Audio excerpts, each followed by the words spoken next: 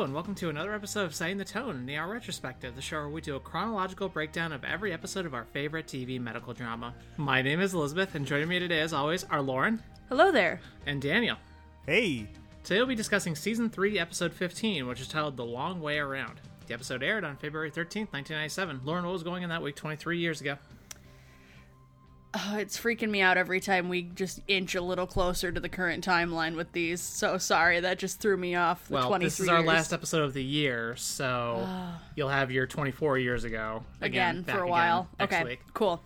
The Simpsons aired their 167th episode, The Itchy and Scratchy and Poochie Show, making it the longest-running primetime animated TV series in history, surpassing The Flintstones.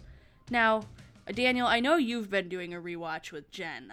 How are you feeling on it upon rewatch so far? So we started in about this time last year, actually, like right around Christmas last year, and we are up to, I think, late in season 24 as we currently speak. Jesus Christ. Yeah, we are late in season 24, and there's definitely a marked decline in quality after season, I would say, 10 or 11.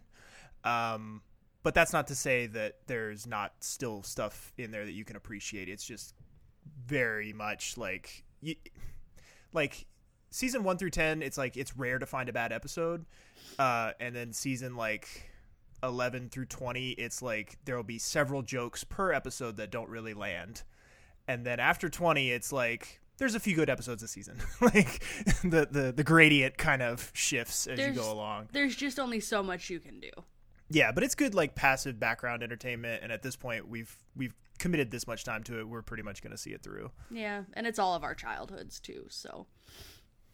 But speaking of childhoods, one of Lizzie's favorite disaster movies of all time, Dante's Peak, starring Pierce Brosnan and Linda Hamilton, debuts, but it can't topple George Lucas's Star Wars Episode 4, A New Hope, reigns supreme at the box office.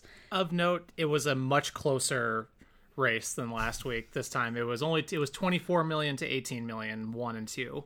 All right. So, and fucking everyone should go watch Dante's Peak. It is such campy, terrible, awesome fun. I love it. Lizzie will it's on Netflix. Lizzie will always stand up for trashy disaster movies in this household. Hell yeah. Oh, also go watch Greenland. Speaking of trashy disaster movies, that one was actually not as trashy. It actually made me feel things which I was not expecting. Yeah. Is Dante's Peak the one where grandma like gets boiled in the river or something? It gets boiled in the acid river. Yep. That's one of Jen's favorites too, actually. That's one of her problematic faves. So but yeah, Greenland, not as bad as I expected it to be. We did a little streaming thing last weekend and it was pretty nice. And Unbreak My Heart by Toni Braxton is still the number one song on the charts.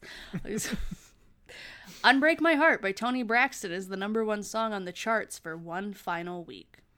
Finally, the hearts will finally be mended next week, and we can move on. It's stuck in my head every time I say the title. It's just, it's in there, hanging out. As for what else was on TV that evening, at 8 p.m. we had a big one for Friends. It's the one where Ross and Rachel take a break, part 1 of 2. A cliffhanger. We were on a break.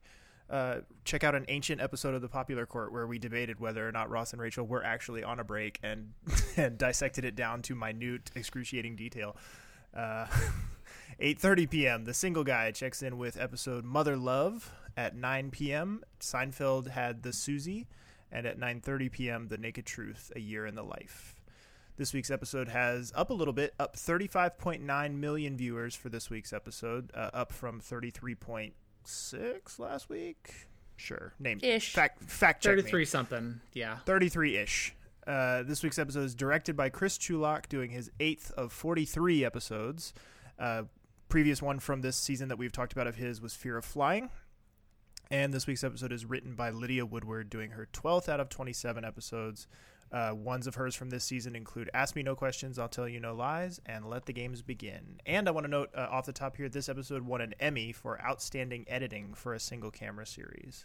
I just want to say, looking at the directed by and written by, it explains why this episode is as good as it is. I was going to say, that's a power duo right there if I've ever seen one. Before we get into the episode proper, this is one where I don't think we're really going to be able to do it justice. Like, the audio clips are, we only have 4 audio clips this episode. A couple of them, we have our longest one ever at like 4 minutes, and we'll get to that in a little while. But it's one of those episodes where I feel it's going to be very hard for us to do it justice because of just how fast-paced and how fucking excellent overall it is. It's low-key my favorite of the season. It's kind of like Hell and High Water in that we cannot keep the beats as frantic and true as they deserve. Yeah, so this is one where I highly recommend, if you haven't watched this episode in quite some time, obviously the series is on Hulu, or it's available for purchase on Amazon or any number of other streaming services. We definitely recommend that you go back and watch this one before you listen to our show about it.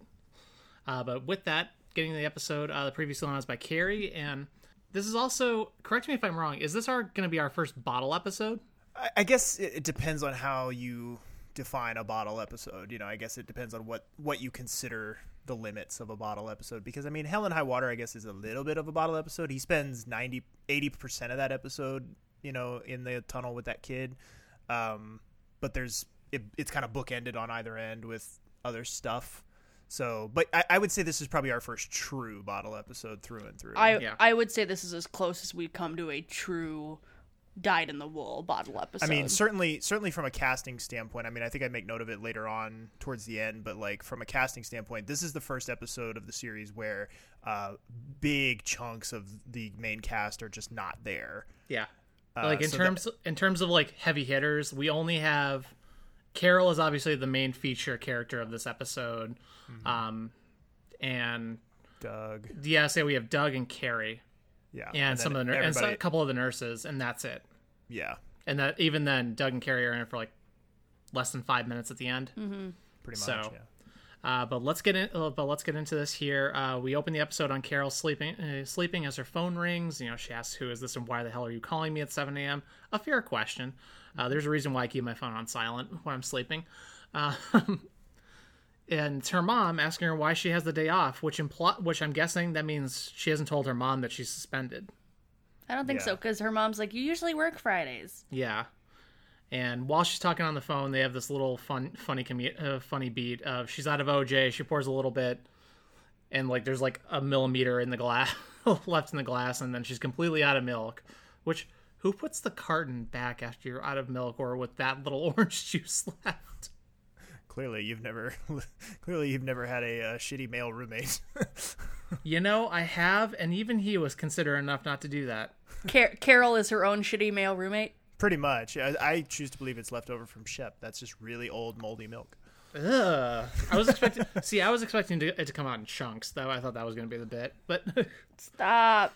Anyway, but her house is looking so much better. She walks outside. Looks like she's definitely put a lot of work into it, or had contractors put a lot of work into it. Get a sense of her community. Mailman wishes her happy Valentine's Day. A good way to establish the date for us. She goes to her local grocery store to pick up some stuff. Very small town neighborhood feel, just like sort of corner bodega, corner store, whatever you want to call it, is where she ends up. And she says hi to a lot of people, and the little kid says hi to her along the way. And very, very homey, very tight-knit neighborhood. And she's just in the back getting whatever she's going to get out of the cooler. And who pops in? It's General Kenobi. Ewan McGregor himself. Right after, fresh off of Trainspotting in his appearance in 1996, Mr. Ewan McGregor himself, Obi-Wan Kenobi, he has a gun. He's going to rob the store. It's a stick-up. For those of you who don't know, what are some other good movies that Ewan McGregor has been in besides Trainspotting and obviously the Star Wars movies? Moulin Rouge. Yeah, Moulin Rouge. What's your shitty rom-com? Yeah, that one. He was in Down with Love with Reese Witherspoon and David Hyde Pierce.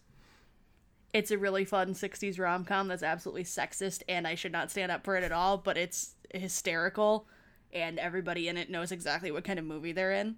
Yeah, and he also has like a couple of like not quite documentary films, but I guess that's the closest thing you could call them, where he goes on like motorcycle trips with his buddy.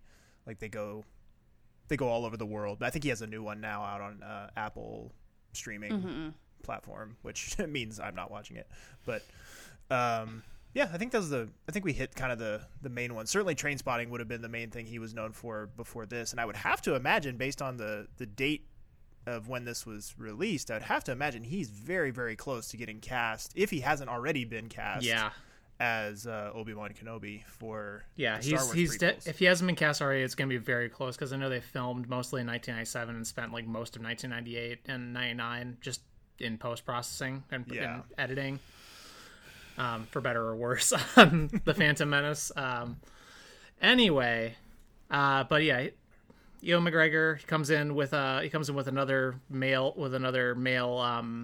co-robber, whatever, accomplice. Co-robber? I don't know. But he's threatening to shoot the old lady clerk, who's doing the thing. She's giving him the money.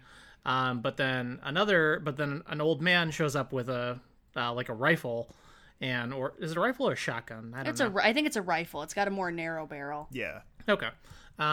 Shows up and a shootout ensues, and one person manages to escape the gunfire, and immediately after the gunfight, the other gentleman, not Ewan McGregor, goes and locks the door. And James. Well, we don't know his name quite yet. Yeah. The other gentleman goes and locks the door and barricades it, and he sees through there that there's a cop that has been notified to the situation by the person who got away. So Ewan McGregor, he plays a gentleman named Duncan, and his partner's name is James. And James is played by an actor named Curry Graham, who you might recognize from the Assault on Precinct 13 remake that came out, I think, in like 2007-ish, maybe. I could be completely wrong on that date, but it feels like around that time to me. And then he was also in Suddenly Susan and NYPD Blue. Yeah, but we waste no time getting to where we're going to spend the lion's share of the episode. And yeah, it's pretty much just going to be entirely in this corner store the rest of the way. Yep. And we come in with some bangs. I would hope out of all episodes, this one would be one that they'd choose to use bangs for. And we come back into the sound of police sirens and the store proprietor, Mrs. Novotny, crying over her husband, Anton, who has been shot in the chest. And James is talking about kind of why they chose today. Like, he and Duncan are bickering, which they're going to do a lot this episode. We did not get all of it because, holy shit, there is so much of it. But essentially the idea was that the welfare checks come in today. People are going to spend their money. If they waited, they would have missed the money. So time was of the essence for them to rob this store. And then we go. So there's lots of basically this whole episode is a quick hitter. Like every single beat that we're going to go through is how we would normally kind of, on a normal episode, we would kind of say like, and this happened, and this happened, this happened, like quick hitters. That's the whole episode, is just one quick hitter after another. But we start out with Carol, after everybody kind of scatters after the initial gunshots, finds their individual hiding places. We zero in on Carol, of course, because she's our girl. And she's telling a little boy named Robert, who I believe is also the same little boy from the very beginning of the episode that runs past her. It is? Yeah. Okay. I think it was hard to tell, so I wasn't 100% sure, but I think it is. So she's telling this little boy who's he's hiding underneath of the pinball machine to kind of come across the aisle and hide behind some crates behind her. And he just takes his sweet time because he's scared. And, of course, Ewan McGregor's character hears and catches her trying to convince him, and he comes over and says, now why would he do that when I just told everyone not to move? And I was just continually blown away by how intense Ewan McGregor was able to be in this. Like, to be so young and so early in his career, like he's already pretty much fully formed as an actor at this point. He's doing incredible. But she calls Robert over to sit by her. And young Robert here is a somewhat recognizable child actor. He's played by an actor named Mason Gamble, who you may recognize from the 90s Dennis the Menace remake with Walter Matthau as the grumpy neighbor. He was also in the movie Rushmore with Bill Murray and Gattaca as well. All right. Then we do another quick flip over to Mr. Novotny on the floor. And his white cardigan is really gross with the blood stains starting to seep through. They definitely don't shy away from showing us the after effects of the shootout. And Carol stands up and says, I'm a nurse, maybe I can help. And then Mrs. Novotny will be quiet because they've been complaining about Mrs. Novotny's crying and screaming. Which, of course, that would be stressful if you just shot her husband. And he's like, oh, that's great. Look at James first. Look at my cousin first. Yeah, James was shot in the altercation. And honestly, there's just so much blood where Mr. Novotny is. Like, It's not quite, like, gross because it's somewhat kind of blends in with the floor, but, like... It's a lot. If you pay attention, you notice how much there is. Yeah. So excellent work as always by the props department to set that grisly scene. So you can clearly see Duncan stressing out about whether to treat the hostages, like hostages, or, like the human beings that they are, pressed into a traumatic situation. James, he's been shot like in the left kidney, yeah. I'm trying to think like stage left, stage right, like, yeah. Yeah, left kidney, spleen, liver. I don't know which side the liver's on. Abdomen. But yeah, the left abdomen.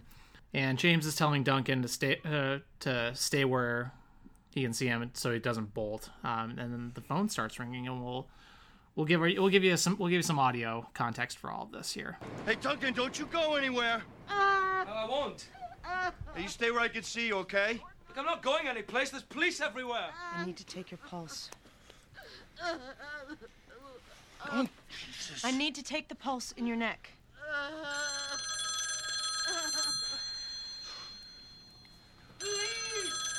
Should we get that? You just let it ring, okay?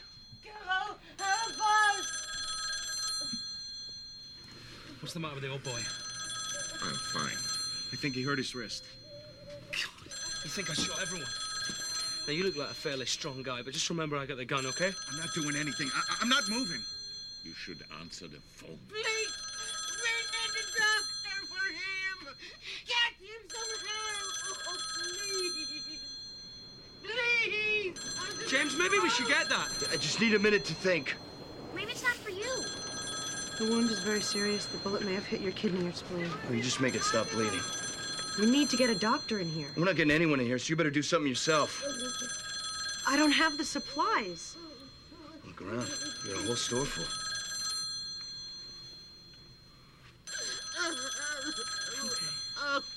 No, he stays with me. Let her go. She's gonna look for some stuff. If your friend doesn't He's not my friend, he's my cousin. if your cousin doesn't get to a hospital soon, he's gonna bleed to death. That phone is going to be ringing a lot this episode. It's almost like the soundtrack if it wasn't for the actual soundtrack being so good. Like, yeah. Which, can we talk about the soundtrack for a second and how, like, I got, like, super Blade Runner-y vibes from it? It's starkly different from almost every other episode. Like, it's not the usual ER fare. Yeah. Like, I almost wish we had talked to Martin about it. Like, I wish we had watched this episode by the time we talked to Martin so that we could ask him about it, because it is so unique and so different. I mean, obviously this is a very different type of episode, so it makes sense that it would be scored differently. But it's cool that he resisted the temptation to just find another variation on the standard ER theme and do something completely different with it, and it works super well. Yeah. I definitely noticed that there was one cue, especially towards the end, that caught my ear. Now, I want to take a minute. Two things. One, Carol's first wave of defense on keeping James from bleeding to death is that she puts a sanitary napkin on James's wound and duct tapes it. There's a lot of duct tape used this episode. Yes, you are right, Daniel. And also, I kind of want to give an overview of kind of the cast of characters we have here, because we're going to hear a lot of unfamiliar people talking this episode, and I just want to give a quick rundown on who's in the store with them. So we have Mrs. Novotny, whose husband was just shot. We have James and Duncan, the perpetrators. Carol, obviously. Robert, the little boy. We have the gentleman who was in the store doing their bread delivery at the time, and he is going to kind of be the strong guy that they're really intimidated by, even though he doesn't do anything the whole episode. Mm-hmm. So you're going to hear them telling him to stay still all the time. And then there's an older gentleman, you heard him, with the potentially hurt wrist, and a teacher who teaches first grade, who's a young woman that we'll hear shortly. I think that's everybody. And everyone there's- that we know of right now. Yes, all the players that we are aware of at this moment. So, just to kind of keep it straight, because we're going to be hearing a lot of different voices. Also, I love that old man. I'm just going to say that right now. He is my favorite, character that we will never see again in this episode. I just would have loved to have just hear his side story. He just seems like a badass. This is the He's guy seen with some shit. the wrist. Yeah. Yeah, I really liked. He's I'll get to him in a minute when I name check him. But yeah, he's one of my favorite old guys, just in general. And then they're talking about I don't remember how they get to this, but at one point they're all just kind of shooting the shit. I think Duncan asks the younger woman what she does for a living, and she's like, "Oh, I'm a teacher," something like that. And he goes, "I love America. Everyone has a job here." Like, okay, Duncan, you're adorable. We'll let it slide. You're freaking crazy. And then Carol goes back to check on Mr. Novotny, and Mrs. Novotny is praying over him, and it is the most heartbreaking moment of this episode. Well, probably tied for first for most heartbreaking moment of this episode. Yeah, she's incredible, this actress. She does such a good job. That scene where she stands up to them. Yes. And starts beating on it, and I just wanted to hear him tell me he loved me one more time, and all that stuff. She's so good, and she's played by an actress named Ruth Malachek, who you may recognize from movies like Sleepers, Nick and Nora's Infinite Playlist, and The Crucible. And unfortunately, she passed away in 2013. I'm glad she got to give us this performance though, because holy shit, I'd be afraid of her. She's wonderful.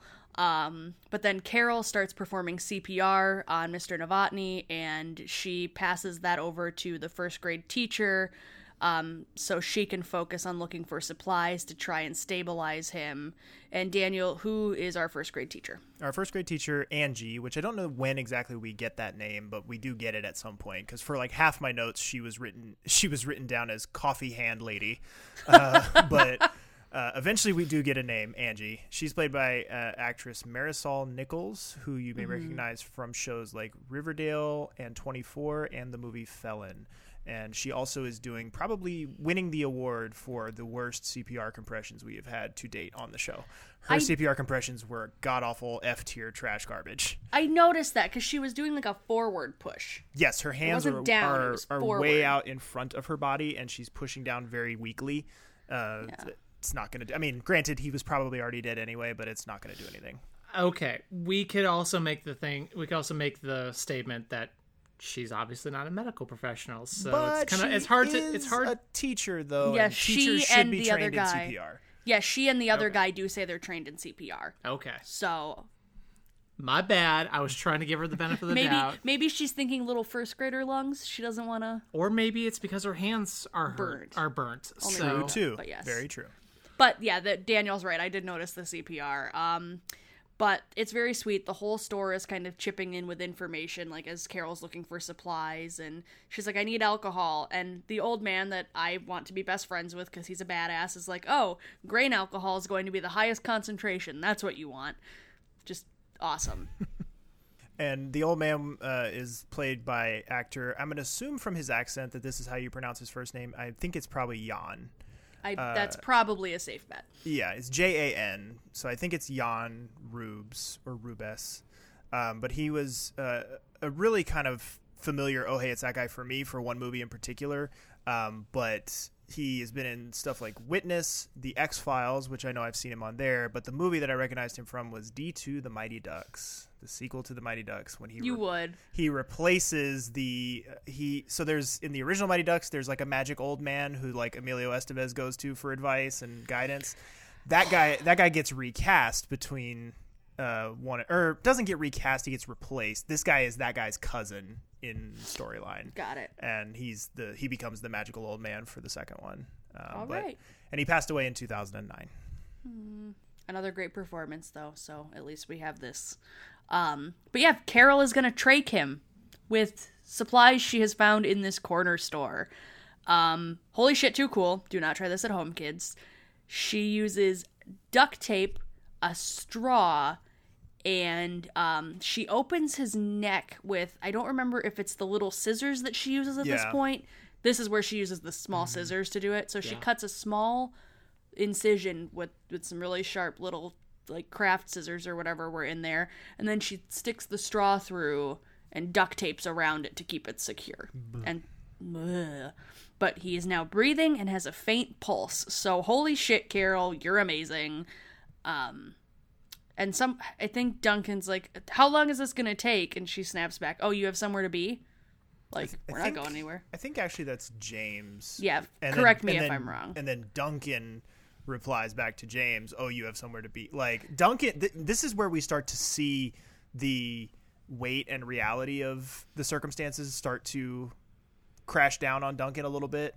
And James is still thinking of this in a, like, how are we going to get out of this? How are we going to get away with this mindset? And Duncan, I think the humanity of everything is starting to weigh on him. And he's like, I might have killed a man. Like, maybe shut the fuck up. Right. And then, like, the consequences of, like, okay, how do I make this not any worse? So thank you for that, because everybody's sassing everybody in this episode, and some of it's hard to keep straight. But then there is, Carol then takes an ice pick and pushes it into Mr. Novotny's chest and uses a tiny little juice box straw here. So I'm not sure if she was trying to, like, reinflate a lung or something. Yeah, I think that was the goal. Yeah, so there's that one. And it's so cute because they're like, I need a straw, but this one's too big. And Angie's like, oh, use the little juice box straws. My kids drink out of those all the time. They'll be perfect. They're in the refrigerated section. And it's just like, there you go, everybody coming together. And then, in case Carol's miraculous MacGyvering of medical procedures isn't good enough, she takes a box cutter to complete a chest tube, cuts an incision, then uses a tampon applicator, a Ziploc bag, and more duct tape to try and get a chest tube in. And it's really sweet. She's talking herself through medical procedures that she's likely been studying, and just that she's familiar with watching the doctors do. And we are now back to CPR. Mrs. Novotny is blowing into his trach tube while Carol is doing compressions.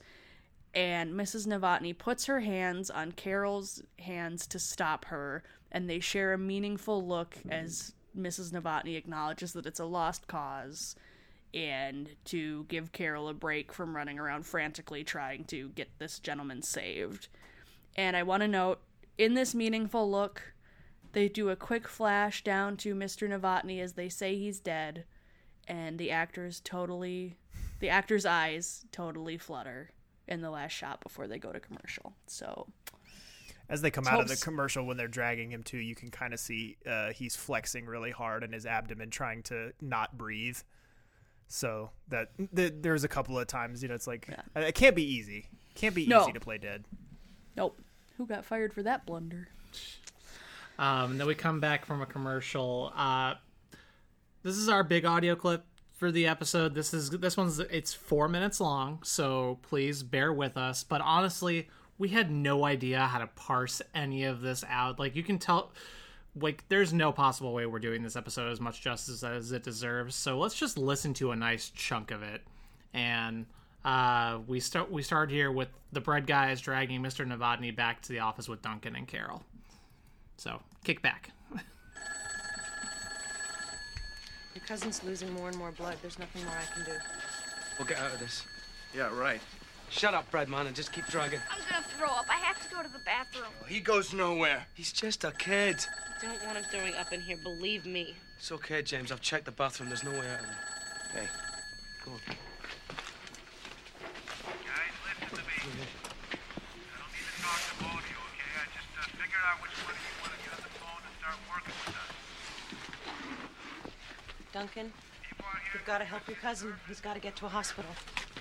Yeah, and I have to get to one of your fine American prisons. They'll go easier on you. You've never killed before. Just how do you know that? You haven't, have you? Duncan, what the hell's taking so long? All the tough spots. Come on. You gotta start working with me.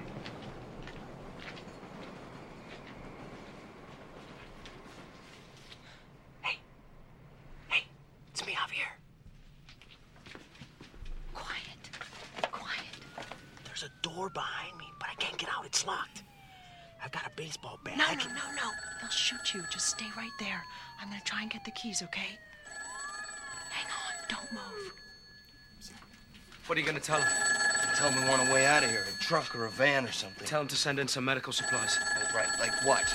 What do we need? What medical stuff? Don't be stupid. Some blood, at least 4 units of O negative, couple IVs, saline. Right, and then she just fixes me up and we just walk out of here? I don't know, maybe. You know, they send in medical supplies, they're gonna send him in with a cop. Now look what you did. I don't like the big guy. Tape him up. What? Tape him up. I don't like him. And I don't like her moving around like that. She's trying to help. Here, put this on. Thanks. You know, this wouldn't be necessary if you hadn't shot the coffee pot. Angie, don't talk back to them. Yeah, next time maybe you should shoot the milk or the cold drinks or something. It's not going to be a next time, James. I'm not listening to you anymore. What did I do? I said we shouldn't come in here when there were customers. It was a flippin' owner that shot me. You didn't listen to me. That's the point. Listen to you. Where are the keys? Why would I listen to you? Because you The said you keys wouldn't. to the have door them. off the storeroom. Javier's hiding in there. He could get out. You didn't even use a gun. I gave you a gun. Calm down. I got to get them.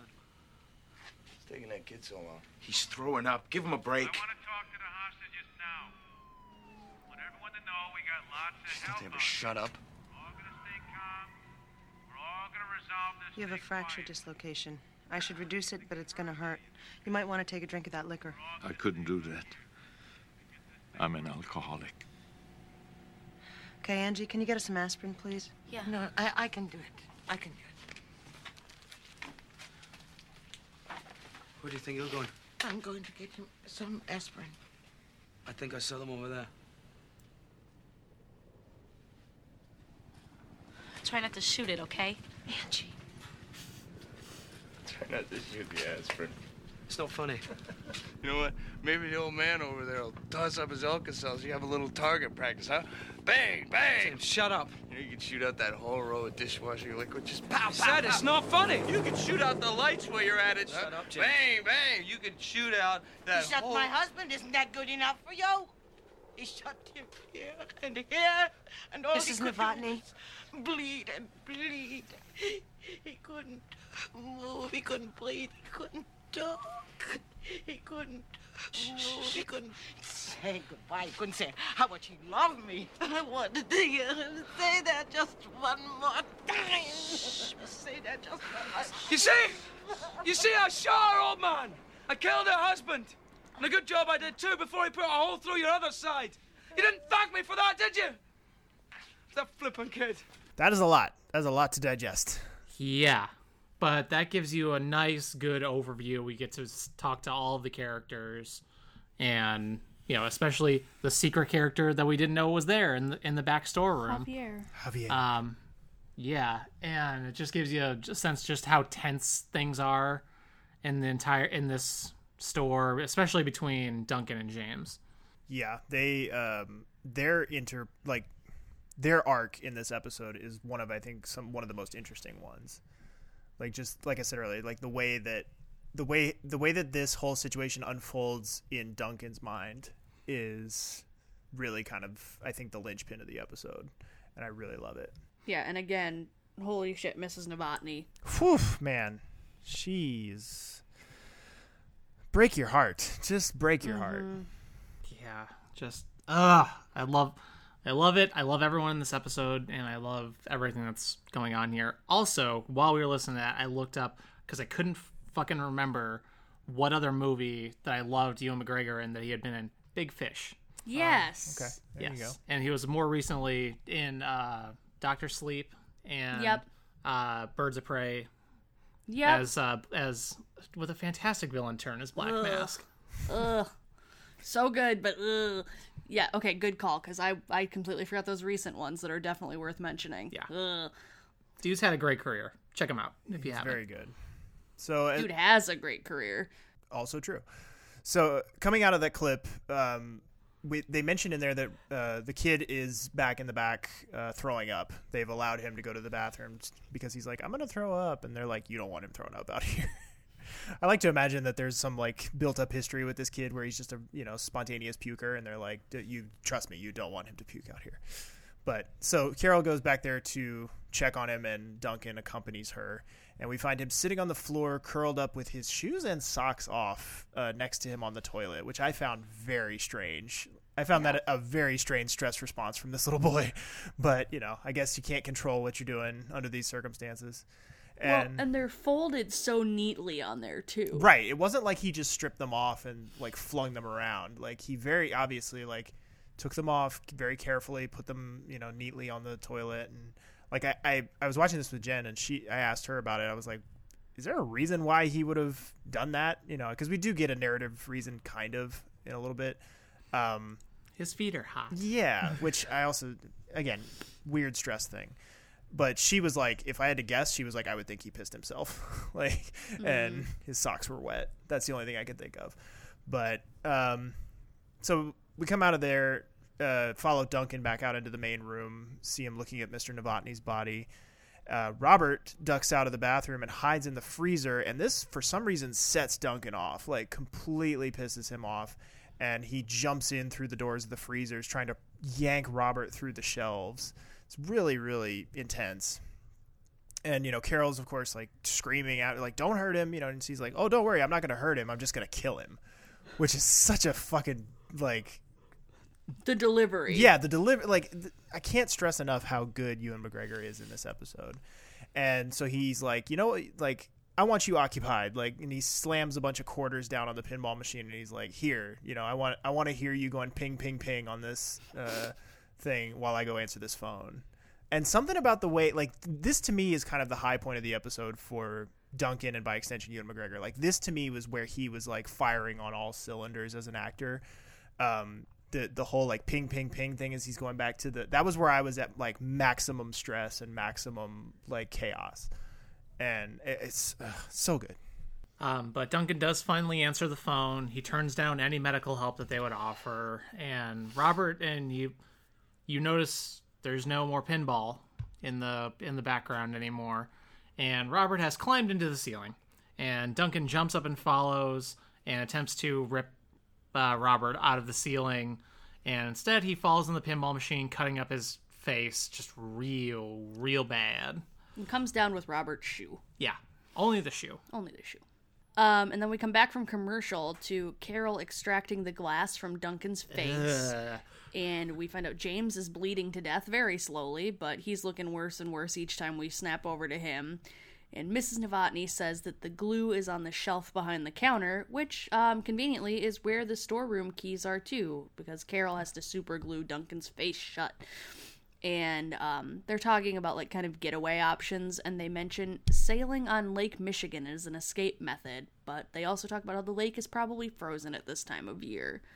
So not all of Lake Michigan would be frozen. Yeah, very, very little of Lake Michigan actually. Fun fact, very little of Lake Michigan actually freezes over, especially around Chicago. It's usually just those little, the harbors and the stuff flows. like that. Yeah, but for the most part, the water just churning too much, and it never gets cold enough to really freeze over the entire lake. It's just too massive a body of water. Yeah. Also, can someone have either of you had stitches before? Actual proper stitches? Yes. My thumb. Quite a few. Okay. Oh, God. Yeah, your thumb. Okay, No. maybe a bad example, but what is the point of those little tiny Band-Aids? I was thinking the same thing while they were putting them on. Yeah, there was actually a little continuity goof with that is a good dovetail with that. So their intention is, if it's a cut that really requires stitches, it's bad enough that it needs stitches, the whole point is you're trying to get the skin, the two sides of the wound to close back up so that it can heal. So you could, in theory, if the cut was minor enough, you could use those bandages as a means to pull the two sides of the skin closer together. He probably needs stitches, but she just doesn't have the materials to give stitches at the moment, so this is the next best thing.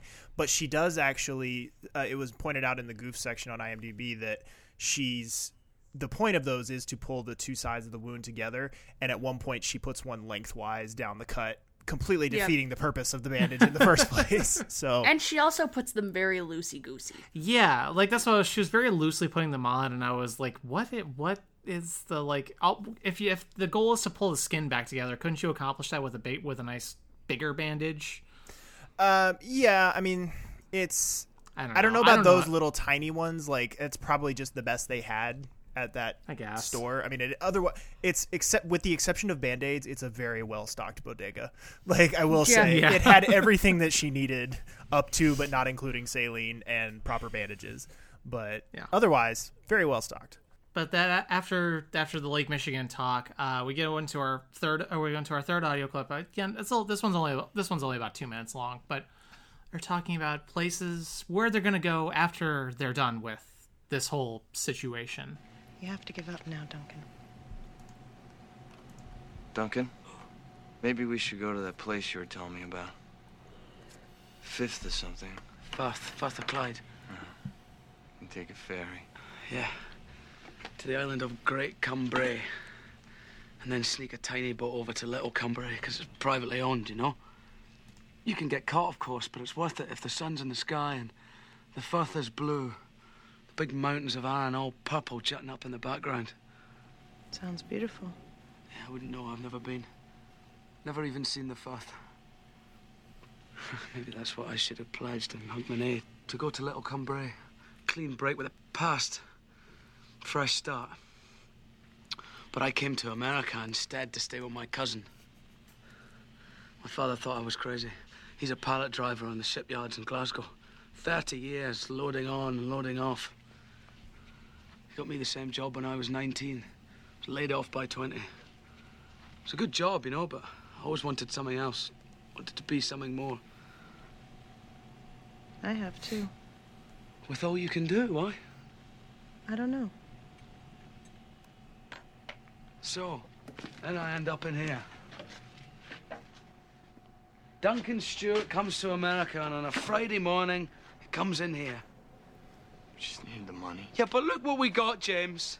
Look, you're a bloody mess. And I don't know what to do. But you're all right. I'm not all right at all. I killed a man. I killed a man. Do you know what that feels like? Do you know what that feels like? Huh? Do you? I do. I killed a man. I gave him the wrong blood. Yeah, but you didn't mean to kill him. You didn't mean to kill Mr. Novotny. Yeah, and how many of those cops out there are going to care about that? I love. Have I mentioned that? Yeah, have I mentioned this is low-key probably my favorite episode of the season? Oh yeah, I think it's easily mine. This is a top 5 of the series for me, I think. Yeah, this is an absolutely fantastic episode. Obviously everyone's doing a great job, but goddamn, Ewan McGregor carries this episode on his back.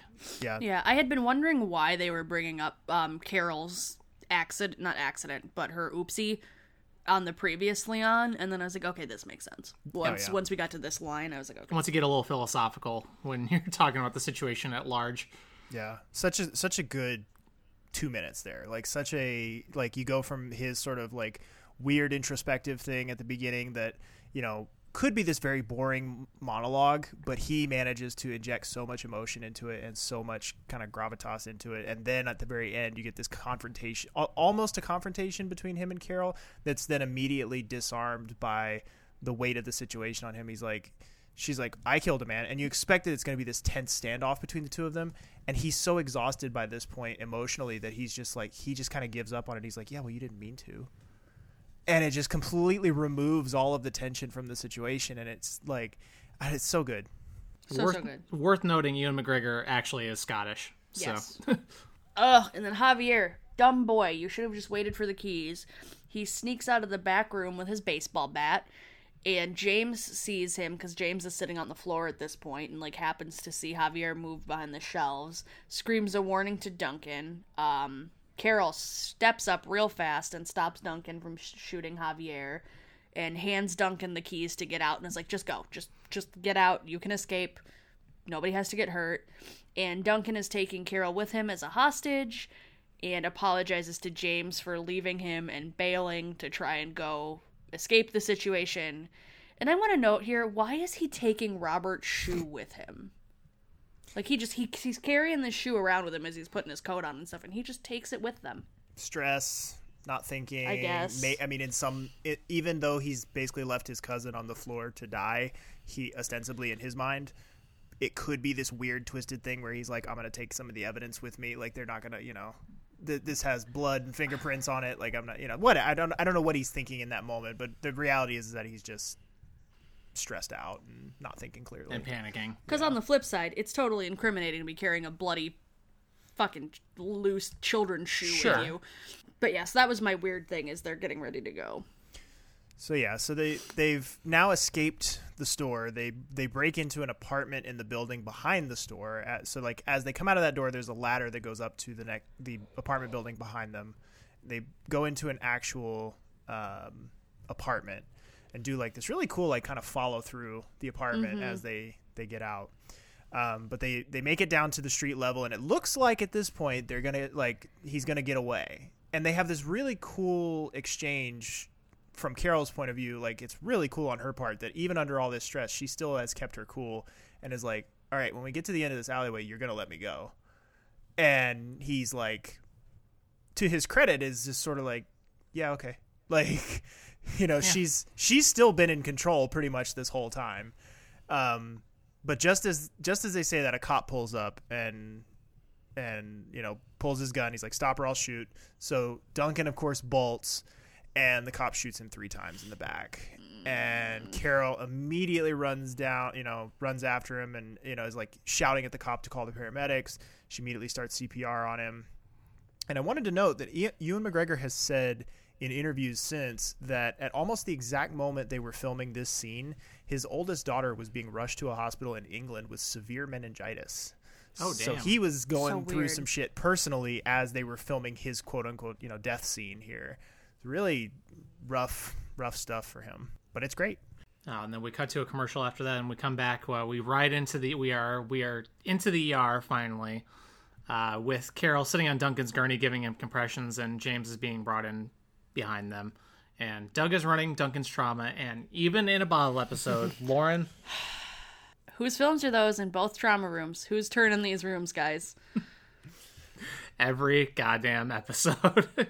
It wouldn't be an STT episode without me bitching about the films. Film Watch 2020 waits for no one, bottle episode or no.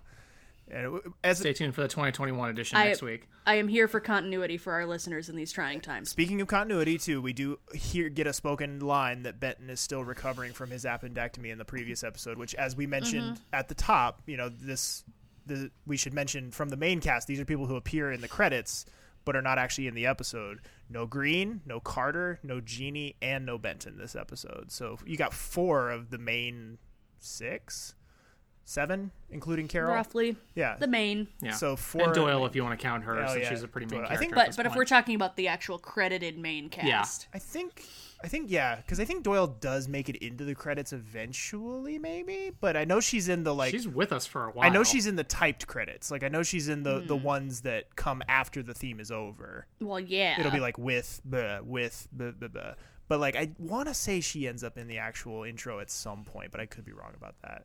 But yeah, so all those folks like credited but not actually here, which I have to think this is one of those episodes that's kind of unique in that way that like I can't imagine there are too many other episodes like this where 50% or more of the main cast just don't appear. So, oh my god, I am so here for the chemistry between Juliana Margulies and Ewan McGregor. Like, these two are a powerhouse, and I wish we had, like, gotten a part 2 to this episode, which isn't gonna happen.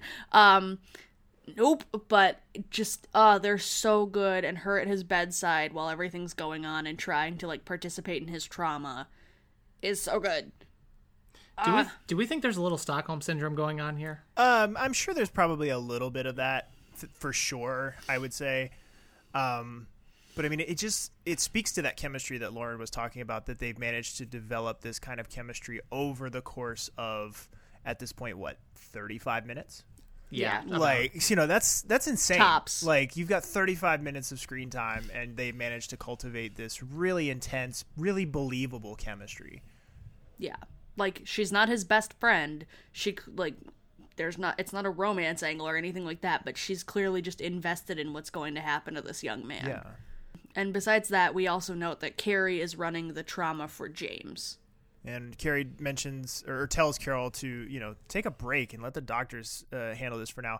I'm sure, number one, because this is also a traumatic situation that she's been through, and she's been probably somewhat injured herself, needs to get checked out. But also, too, canonically, she's suspended. She's probably not supposed to be doing any procedures and not supposed to be getting her hands dirty at this point. I feel like Carrie would be the one that would be on top of that kind of thing. But Carol goes over and calls radiology, gets blood all over the phone, which I called out. Like I said, I was watching this with Jen. I called it out. I was like, take your damn gloves off before you pick up the phone. And Jen was like, no, you don't. She was like, you don't want to see what a trauma room looks like after a trauma. She's like, they're fucking filthy. Also, I was shocked at how much he was bleeding at this point. Yeah. What was this, James or Duncan that... Duncan. I mean, he probably had a little bit more blood volume to work with than James did. James has been slowly bleeding out over the course of the episode. I was just like, why is there so much blood? He just got shot in the back. Like, that's not okay. Which they do mention as they're bringing him in on the gurney. I think it's Carol that mentions it, that he took 3 gunshots to the chest when he actually got shot in the back. Thank you. So, okay, I was like, did I see that? Yeah, no, it's kind of like I suppose it could have been exit. He could have had exit wounds through the chest, but he does get shot in the back. So I felt like that was an important thing to note. But yeah, like you said, there's lots of blood. Things definitely not looking good for Duncan here. And he eventually flatlines. A little bit this is the one time they do a little bit of a hokey emotional beat thing where he kind of fades out in the middle of talking and then flatlines almost immediately. Jen kind of was like, that was for dramatic effect. She was like, he would slip into unconsciousness and maybe like 30 seconds later he would flatline. It would not be immediately, but she was like, I get it. And the other technical bit here is that Carol calls the time of death for the drama because, of course, she's a nurse. Legally, she can't be the one to call the time of death. Right? It has to be a doctor, yeah. But okay, so I wasn't misunderstanding that. No, I was like, Jen confirmed that as we were watching it. I was like, because as soon as she called the time of death, I was like, she can't do that, right? And she was like, no, but I get why they did it. At this point, I'm pretty sure they're just like, you know what? She's been through some shit today. She's had a day. Let her have it. And then we'll call it after she leaves. Yeah. So we have our last audio here for you. Sweet baby Jerry asks her how she's doing and lets her know what's going on with the other folks. And we check in with the coffee pot woman as well. Angie, thank you. Hey, Carol. How are you? Oh, I'm fine, Jerry. Thanks. Do you know where the others are? Yeah, the lady with the burnt hands right here, curtain 2. The rest got transferred to St. Mary's. Little boy, Robert Potter, 10 years old. No, I didn't hear anything about him. Thanks, Jer. Yeah, that partial thickness, second-degree burns. I'm just going to go get some thermazine, salve, and dressings. Hey, you're okay now. You're okay. Yeah, I guess so. And you're all right? Yeah, I'm fine. How about the others? That bright guy, Lockhart, he was fine. And Javier and Mr. Dusac went to some other hospital. And Robert? Robert crawled back down the hole he crawled up in. He didn't have a scratch on him. I didn't think I would be this shaken. But we got out all right, huh? Yeah. Well, they'll just put some cream and dressings on your burns, and you'll be fine in no time. Okay. Okay. Hey, you really saved our lives in there. None of us could have done that. I'll see you around. All right, so 2 things about this. Number 1, this is an episode, obviously, that has 0 levity beats in it whatsoever for obvious reasons. The only one that I would have accepted and I would have been happy with is if Jerry here would have not known anything was going on and would have just been like, oh, hey, Carol, I haven't seen you in a while. Like, are you just here to pick up your paycheck? Like, yeah. Oh, hey, what's up? that would have been the only bit of levity I would have accepted in this episode. Just, Jerry, love you. Also, I want to point out the line where they talk about Robert crawling back in the hole that he crawled out of. That seems like really impossible with how much Duncan wrecked that frickin' roof. Well, yeah, and it's a drop ceiling. Like, I question whether or not that ceiling would have been able to hold Robert to begin with, even a 12-year-old boy. But, and then the other thing here too, did you all see the movie Captain Phillips with Tom Hanks? No. No. So there's it's a pretty good movie. I haven't seen it in several years now, but like there's a scene in that movie that sticks out to me at the very end after spoilers, they get rescued or whatever, and Tom Hanks is getting checked out at the end of the movie by like EMTs. And they're so they're going over and they're examining him and everything, and he's been this like picture of stoicness and everything the whole movie. And as they're like working over him and everything is over with, he just starts sobbing uncontrollably. Like he just breaks down, like he's shaking and sobbing and everything. And that was the vibes I was getting from this lady here. Like she does a really good job with this, and it was just a really powerful kind of punctuation mark on the rest of the events of the episode. Then we have Doug checking in on Carol, and he does the "Are you all right? No, are you all right?" thing that like friends do when somebody's not being real with you. And they're just best friends now, and I love them, and I am so excited for when Doug and Carol actually like get together again. It's gonna be so good. And I want to note continuity. Doug still has his cane and his limp, still got that sprained ankle, so we're keeping with the close timeline to the Appy episode. And then Carol looks in and sees Duncan's body in the trauma room, and he is so beat to shit for what happened in this episode. Like, it almost seems like the blood and bruising ratio to 3 gunshots to the chest doesn't seem correct to me, but what do I know? I've never had 3 gunshots to the chest. And Robert's shoe is on the floor of the trauma. And Carol walks away putting her scarf and coat on, and we do a slow pan through the ER as she's leaving. And this is another excellent music cue by Martin here. Like, this one, I was feeling this segment. This was good. So, yeah. Yeah, and we close out the episode with Carrie chasing Carol down out to the ambulance bay and basically just saying that they miss her and they miss her work.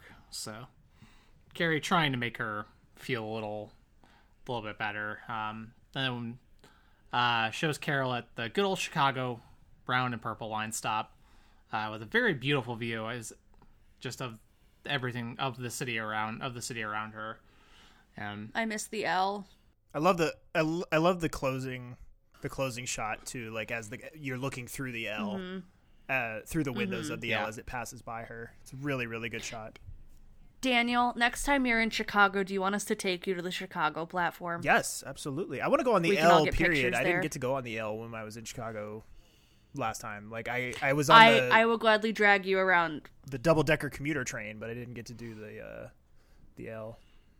And we can take you to the hospital. That's sort of the stand-in for the location. The location. Fair enough. But yes, we will gladly take you on the L, and we'll go to the Chicago stop and to the one in a later season where they say it's on the south side, but it's very clearly where we used to live. Fair enough. We've got a couple good ones. So yes, we will go on a field trip. But thoughts on this episode? A+. Oh yeah, I have 0 problems with it whatsoever. Yeah, like it. Favorite episode of the season. Is that our first A+? Yeah. Favorite Blizzard or maybe Blizzard. Love's Labor Lost. Those have been previous. Like, high, certainly high marks. But like Lizzie said, this is probably far and away my favorite of this season, and I think it's top 5 for the whole series for me. Yeah, I would definitely agree with that. I'd say that's a fair statement. Yeah, it's one I would happily watch again, and honestly, it's one of those ones that, because it's so different, you don't really remember like that it's an ER episode. Mm-hmm. So like when you're going back and you're like looking at like the series on Hulu, you're like, wait, oh yeah, that episode. Lizzie got so excited in the weeks leading up to this. She was like, oh shit, it's coming. It's coming. Yeah. We get to see Ewan McGregor. It's going to be this episode. Oh my God. Like that was every week was like, oh, we're almost there. We're almost to it. Yes. Yeah. Like obviously focusing on the week that we were going to, but it's also like, it was one of my ones that I've looked forward to the most this season. Oh yeah, I mean, I think I called it out on the season 2 wrap up. Like I was like, this is the episode I want to get to. I'm so excited about this. Like I love a good bottle episode anyway. Like I'm a sucker for a good bottle episode, and this one is right up there with one of the best. And that I like different episodes of shows anyway. Like shows where they do something, episodes where they do something different out of formula.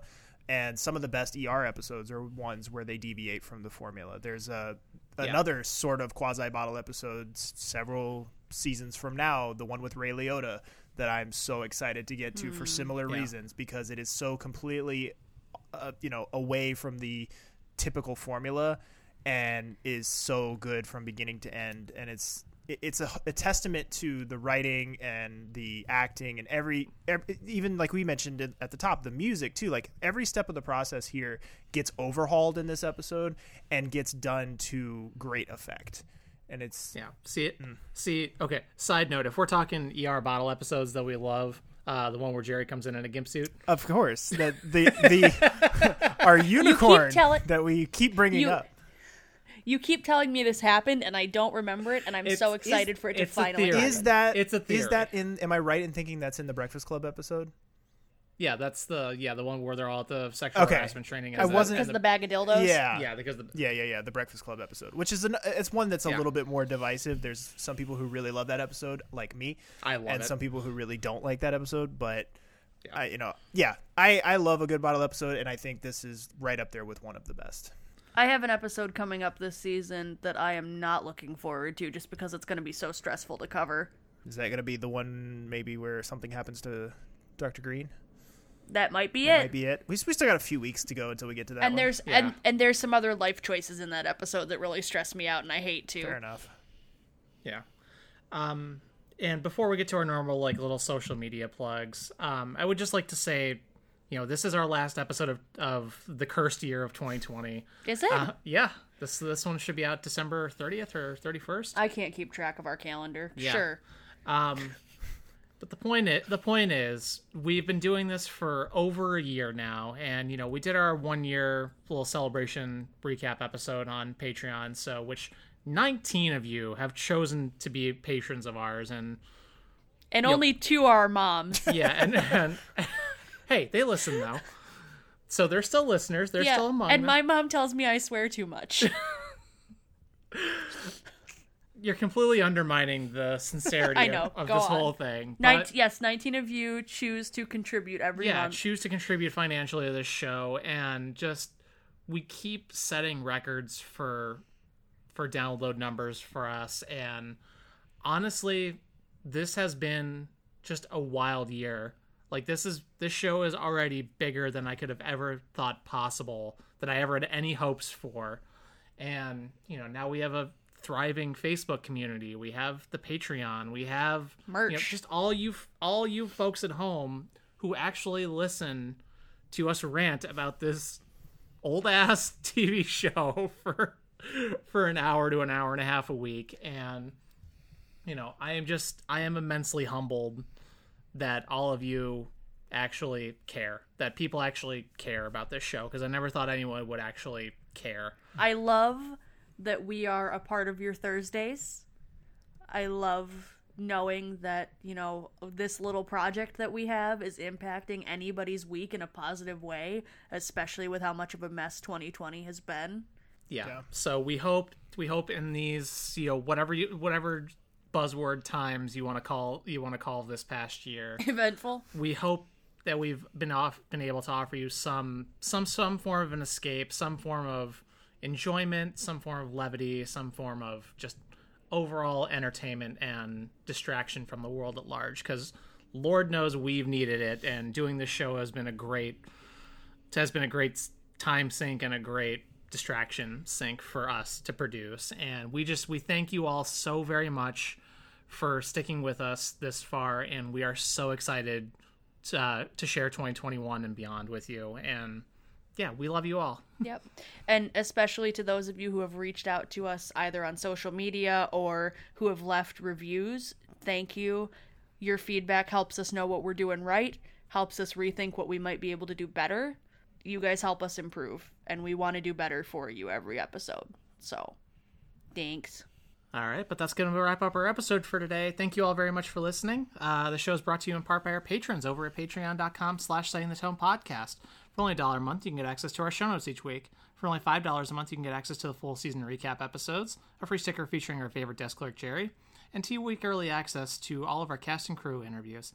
Also, once our stretch goals are met, you'll get access to a monthly bonus show called The Lounge, where we'll talk about whatever's going on for us in our lives and pop culture in that moment, as well as monthly movie commentaries where we watch and talk about a movie featuring an ER cast member. We would also appreciate it if you would follow us on our social media accounts. We are at Set the Tone ER on Twitter. We are on Facebook at facebook.com/SettingTheTonePodcast, and we are at Setting the Tone Podcast on Instagram. Our theme music, as always, is provided to us by Andrew Edwards of Blue Police Box Music. And Daniel, where can folks find you at? They can find me on Instagram at dan.u, that is YOU.EL. They can also find me on my other podcast, The Popular Court, with my co-host Jake Terrell, where we do a different pop culture topic each episode and put it through a little mock trial.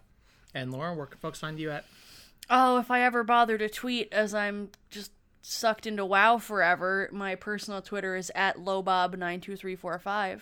You can also find me on Twitter. I am at Random Gamer, that's GAM3R, as well as on the Popular Court's YouTube channel, doing a Let's Play of Halo the Master Chief Collection with co-host Jake Terrell. New episodes of that are out every Wednesday, and you can find those videos and more at youtube.com/thepopularcourt. And thanks again, everyone, very much for listening. Please join us again next time, and have a Happy New Year.